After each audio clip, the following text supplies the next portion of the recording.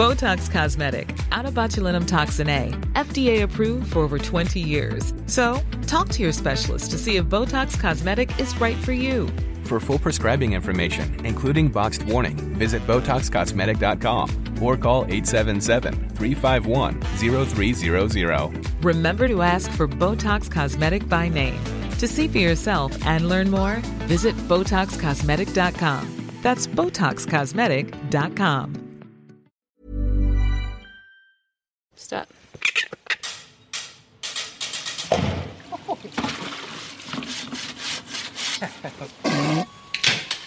Ngā mihi nui and welcome to Our Changing World. Ko Alison Balance tēnei. Tonight we're going to hear about an art-science collaboration involving a 45-year-old artwork and one man's microbiome. But first, teeth can tell us a surprising amount about an animal's lifestyle, where it goes, what it eats. And not just teeth, as I discover when I meet Niwa's Brittany Graham. Brittany works with marine megafauna such as whales and sea lions, but that doesn't mean she spends a lot of time at sea with them. I deal with very tiny samples from them, but I am lucky every once in a while to go on some oceanic voyages to get more direct samples from them. But at the end of the day, a lot of my life is spent studying little samples collected from these animals, from everything from whiskers taken from these seals and sea lions to little tissue samples that are collected from them when they're tagged. So what is the whisker of a sea lion going to tell you? So if you grab that whisker from the sea lion, it's a bit like our hair in that it grows incrementally, so it grows as we age. And so I can look at areas close to the base of it, and that'll tell me what it's recently been feeding on, and I can look at the tip of the whisker and figure out what it's been eating sometime in the past. So what is it about that whisker that tells you what it's been eating? The tool that we use is called stable isotope analysis, and it's quite simple in that the nitrogen that we find in both our tissues and animal tissues, it has isotope values, and the isotope values of our tissues are a direct reflection of our diet.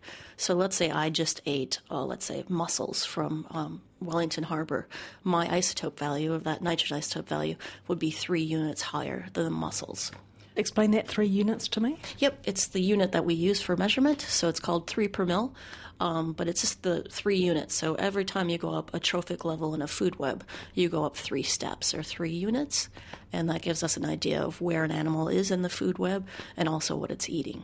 Is that because as you go up the food web, you're basically accumulating stuff because you might be one person, but you might have eaten 6 mussels? Yes, that's actually a good point. So you're accumulating it, but also we're excreting the light value.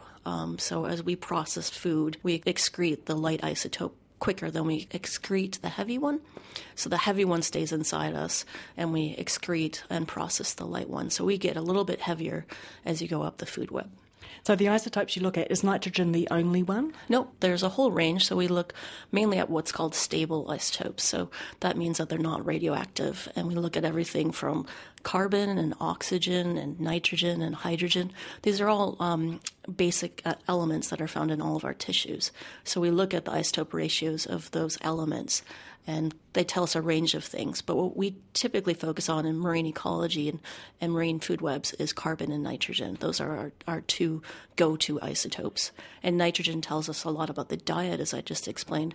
And carbon is a bit more of a conservative tracer. So I can determine if, let's say, a seal or a tuna or a shark is feeding close to the coast, because that has a different carbon isotope value, versus a pelagic or open ocean system. So tell me about some of the things you've looked at and some of the things you've found. It's been very exciting. Some of the work that we've done is we've recently looked at some tuna, sharks, and billfish collected around New Zealand from the fishery. So MPI puts observers on these fishing boats, and they've been kind enough to collect tissue, actual mussel tissues, the same stuff that we actually eat in sushi restaurants. And then they send them to us, and we're looking at those. And we're actually using that to understand the movements of the tuna, the billfish, and the sharks around New Zealand. And what we're finding, which is similar to some tagging data that's been done, is that these animals are not staying in New Zealand waters long. They're immigrating in and foraging for a while and immigrating out. The pattern's quite random, which is not what we expected. We kind of expected maybe all the tunas to come from the tropics and enter the New Zealand waters in the summer when they warm and then leave when the waters start to cool again. But it looks like they're kind of doing almost a yo-yo dance down from the tropics and back up. The movements are quite random, which is something that we haven't seen in other places in the Pacific. So how does that manifest in your sample? So you were seeing a tropical signature, a temperate signature, Exactly. A tropical signature? Exactly. So at any given time, if you're on a fishing vessel or you're out fishing yourself and you took a sample of muscle tissue from these fish, some of them look tropical, some of them look more temperate or more New Zealand based. So what kind of sharks have you been working on? So mainly 3 that are caught in the tuna fishery, and that's porbeagle, blue sharks, and macos. And they're quite interesting in that the macos seem to definitely be showing this behavior of coming back and forth from New Zealand. Their isotope values are very varied, from those individuals that look tropical to those that look like they've been around New Zealand for longer periods of time.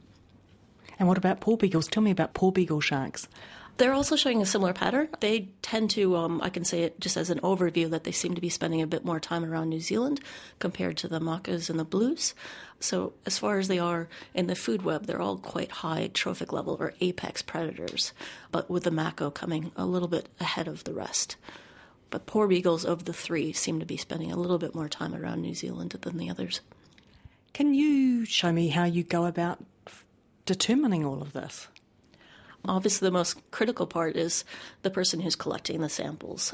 So thankfully, we're able to rely on a lot of great folks in the field. So from the MPI observers on fishing vessels to people down on Auckland Islands that are doing censuses of the sea lions.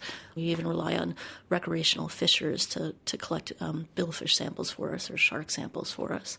And then we grind the sample down into a fine dust, and then we package it in a way that we can enter it into our mass spec. And that's the machine that provides the isotope samples. And then the machine combusts these samples into gases. And that's what it's actually measuring, is the isotopes of the gases, of nitrogen gas and CO2. And then we get that data. And then I spend a lot of time sitting at my desk making sure I can figure out what that data means. You mentioned sea lions. So what have you been looking at with the sea lions, and what have you found? Yep, so with the sea lions, that's some of the first work that we did. We have boxes and boxes of sea lion teeth. You do have boxes and boxes of samples all in plastic bags, and wow, lots of... Yep. They're quite big, chunky teeth, aren't they? They are, but if you see that, that's actually the only portion you would see if the sea lion was smiling at you, and the rest of that part is in the jaw. But what we do is these teeth have been collected by a whole host of scientists, but mainly from Massey University, to look at the reasons that they perished or died. And we have also samples from Te Papa. So we've been able to get teeth all the way back to the early 1900s, about 1920.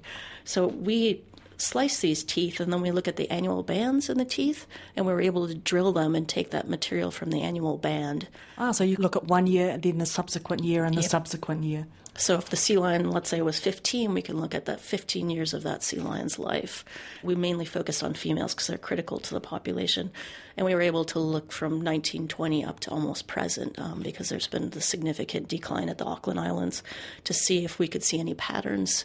And what we did see is that there are large patterns, and we think that it might be driven by environmental variability. So there's been shifts in the environment or the ocean conditions around the Auckland Islands that is showing up in the sea lion teeth. So that might mean, for instance, that water currents changed, water masses moved, and they might have been feeding on one species, they switched to another species. Is that what you mean? Yep, it could be either of those, or it could be also a shift in the primary production or the carrying capacity of the area.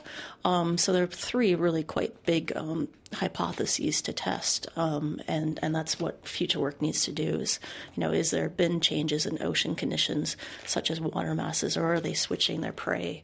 The data suggests that it definitely has to be more than switching prey. It has something to do with the food web in that region shifting. So what we're doing now is we're going to be soon looking at seabirds, some albatross species in the subantarctics, and we're going to be taking their feathers and more recently some blood samples and seeing if we see similar patterns for them as well, to see if we see this variability that suggests that there's been changes in the ocean conditions. Still a lot of work to be done, but the initial results from the sea lions suggest that there's a real significant story there. So it will be a case of seeing whether what you see in the seabirds is the same pattern that you see in the sea lions? Exactly. So we want to do multiple species, mainly all top predators or marine megafauna, to see if we see the same patterns in the Auckland Islands as we do in the Campbell Islands. We're looking to do some work on the penguins as well, because there's been some declines in some of the species, as many people know. So we're trying to link all these species together to understand the subantarctic and see if there are patterns, large patterns of change that are affecting these species differently and causing some of the declines or population fluctuations. Just thinking, those teeth, they're giving you almost a permanent record for an individual. So every year it's laying down a new layer and that's permanently there. If you wanted to look at something over a much shorter time span, say something like weeks or months, what would be the best kind of sample to have for that? Yep. So you would pick blood, would probably be your best choice. And what we do with blood is you can actually just spin in a simple centrifuge and you get the red blood cells and you get the plasma. And the plasma turns over very, very quickly, days to weeks. So that's the one that we usually go after if we want a really short-term answer. And then the whole blood's a little bit longer term. On the other extreme, another study that we recently started is looking at the skulls of beaked whales that they hold at Te Papa.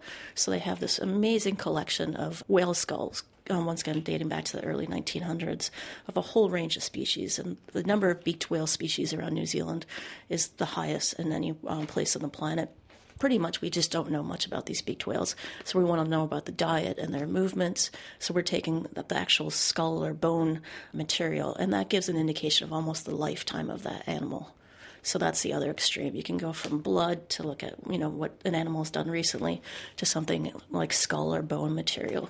And what's also exciting, too, is this is getting back to animals that could be extinct as well. So it's a great way of getting insights into lifestyle. It is. It definitely. We can recreate ecosystems that don't exist anymore by just getting our hands on the right samples. So this all sounds like a great tool to complement other ways of studying things, other ways of looking at diet, other ways of tracking where animals go. Are there any kinds of animals that it doesn't work so well for? Yes, there are. For this tool to work, you have to forage in different areas that have isotopically different values. One example would be humpback whales. At least in the southern hemisphere, they forage almost entirely in the Southern Ocean, and then they go to the tropics to mate and breed. But they don't eat there. They don't eat there.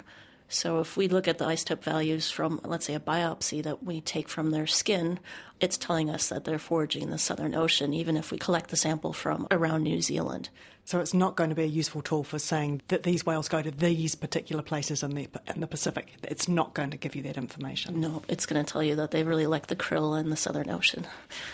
And the same would be for, let's say, for example, a seabird. If a seabird migrated a long distance but didn't forage along that distance, you could only tell about the starting point and the end point.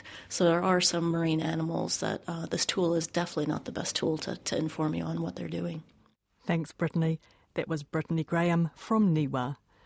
Kei te whakaronga mai koe ki tō tātou ao horihori.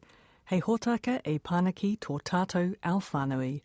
You're with Our Changing World on RNZ National. And now I'm delighted to have an artist on the show. Billy Apple is one of New Zealand's leading artists, and he was a finalist this year for the MetLife Care Senior New Zealander of the Year as well.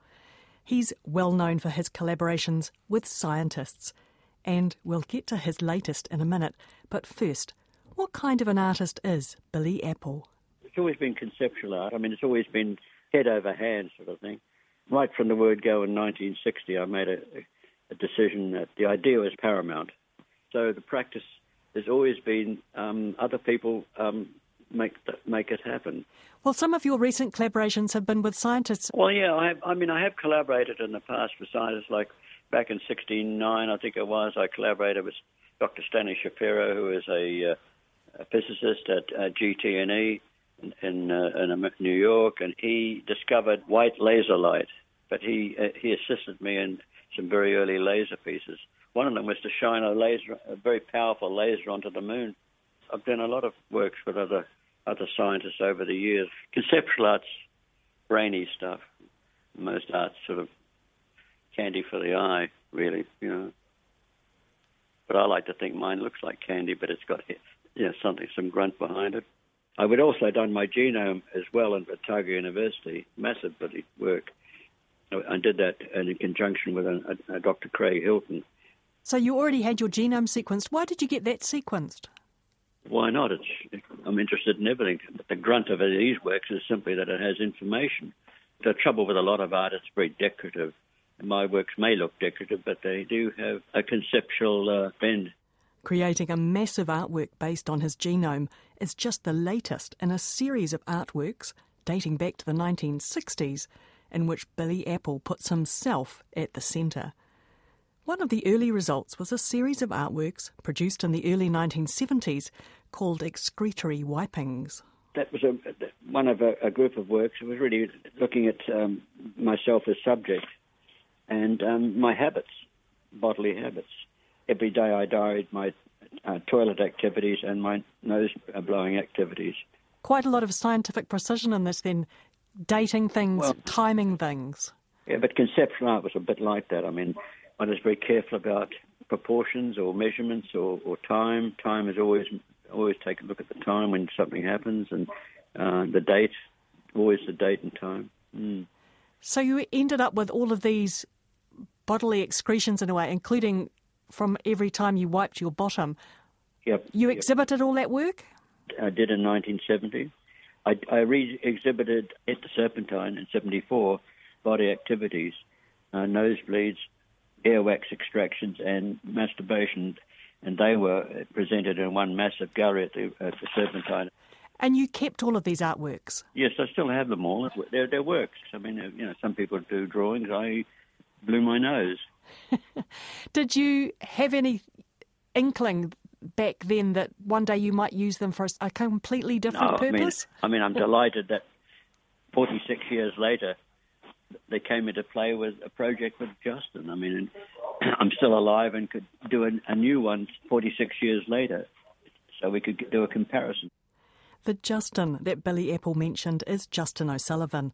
Justin's a microbiologist at the University of Auckland and the Liggins Institute. He has a strong interest in genetics and he enjoys a good collaboration. It's a really interesting project because we got introduced to Billy through the Maurice Wilkins Centre, and Billy went to the Maurice Wilkins Centre because he's been doing these art-science collaborations for quite a while. And he went there and he was talking to Peter Shepherd and he said, I've got these toilet tissues from this excretory wipes exhibition that he did in the 70s, and he's got these samples. Is there anything we can do with them? And so we said, sure. But as you do, we can sequence them. And so that's what we set about doing, and comparing what he had from 1970 with what he produced and what was in his microbiota today. So what was so unusual about that artwork as far as you're concerned? To put it quite bluntly, no one keeps poo, right? It's something that we flush away, we throw it away all the time. And so for us, samples that are 46 years old, are amazing. It's just this resource that's just phenomenal. It's not something that we have. The field, the microbiome field, and understanding the organisms that live on and in us, it's been going for a while, but technology has driven a change in the way we address it, in the way that we can look at it scientifically. And that's all come about largely because of the Human Genome Projects, where sequencing things developed and ways of sequencing things developed. And because of that, there's technology change. And that technology change has meant that we can now look at these microbiomes and organisms that live on and in us in a really different way. So that means that samples like Billy's, where we get something from 40 years ago, where this wasn't even on the radar, right? 1970s, they'd just started sequencing. And so in that time period, it's shifted so much in what we can do. So these samples, no one ever really thought that this would be possible. So we got given this almost, it was a time capsule, right, from way back, 1970, before I was born. It's just not something you get, So the question that interested you was, how does perhaps our microbiome change over time? And measuring that's difficult because we mostly know what our microbiome is now. Yeah. So we know what it is now, and we can get samples now, and we can keep doing that. But, So we can go forward, but we can't go backwards. Forward, we can't go backwards, that's right.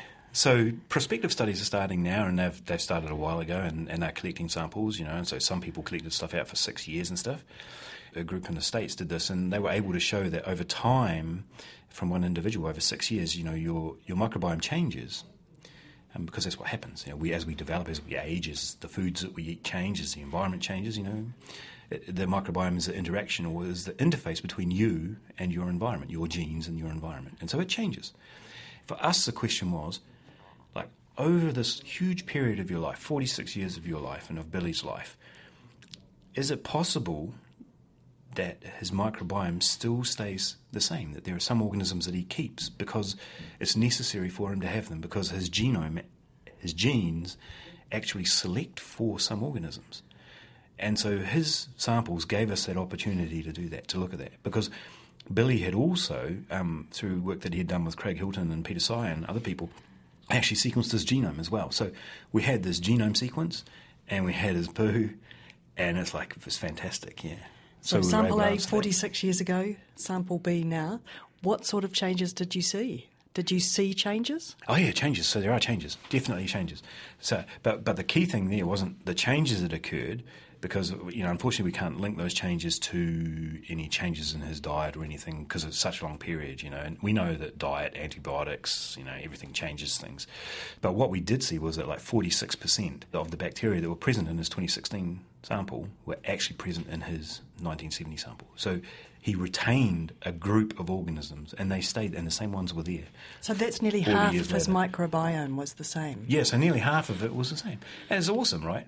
Because when we looked at his genome sequence as well, there was a paper came out from some Dutch group last year, and they showed that there were certain genes, and they correlated with the presence or absence of certain bacteria. And so with Billy, we were actually able to show that he had some of these variants, these genetic variants, these changes in his genome, and he had the presence or absence of that bacteria that this other paper showed as well. And that was cool, and that was in both samples way back in 1970 and 2016. So if it was absent in both, and if it was present in both. It was awesome. It was really cool, yeah. But you've got no reason to believe that Billy isn't, in a sense, quite an average person, so you and I both might have reasonably significant amounts of our microbiome that have been with us for a very long time. Yeah, because the microbiome is not separate from you. You really are just this walking ecosystem, right? So what interests Billy Apple about the difference in his microbiome from when he was 35 years old to when he was 80? The same things are there, but different proportions.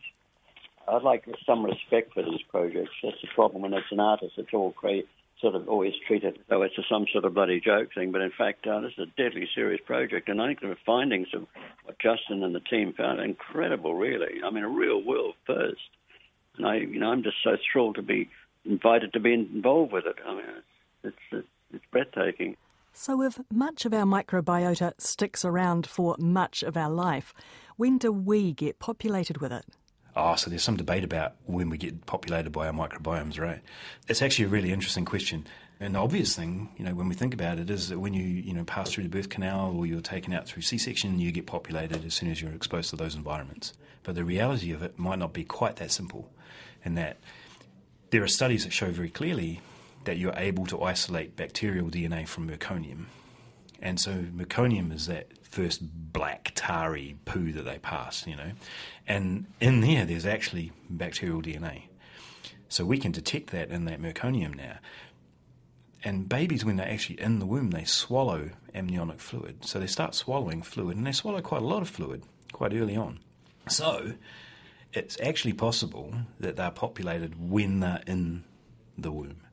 But the question is whether it's an actual live colonisation or whether they're just exposed to bacterial DNA or bits of bacteria, Going back to Billy Apple, if what you're saying about Billy Apple, he's got some genes which determine whether or not he's got some bacteria. So there's quite a strong genetic component to this, and is that overlaid with an environmental component in terms of what comes and goes in your microbiome? Yeah, so look, it's easy to think that the microbiome is something that's imposed on us, that we pick it up. That's always the terminology that's used is, you pick up your microbiome, you inherit your microbiome, you get it from the surfaces, you get it from your pets, you get it from, everywhere, right?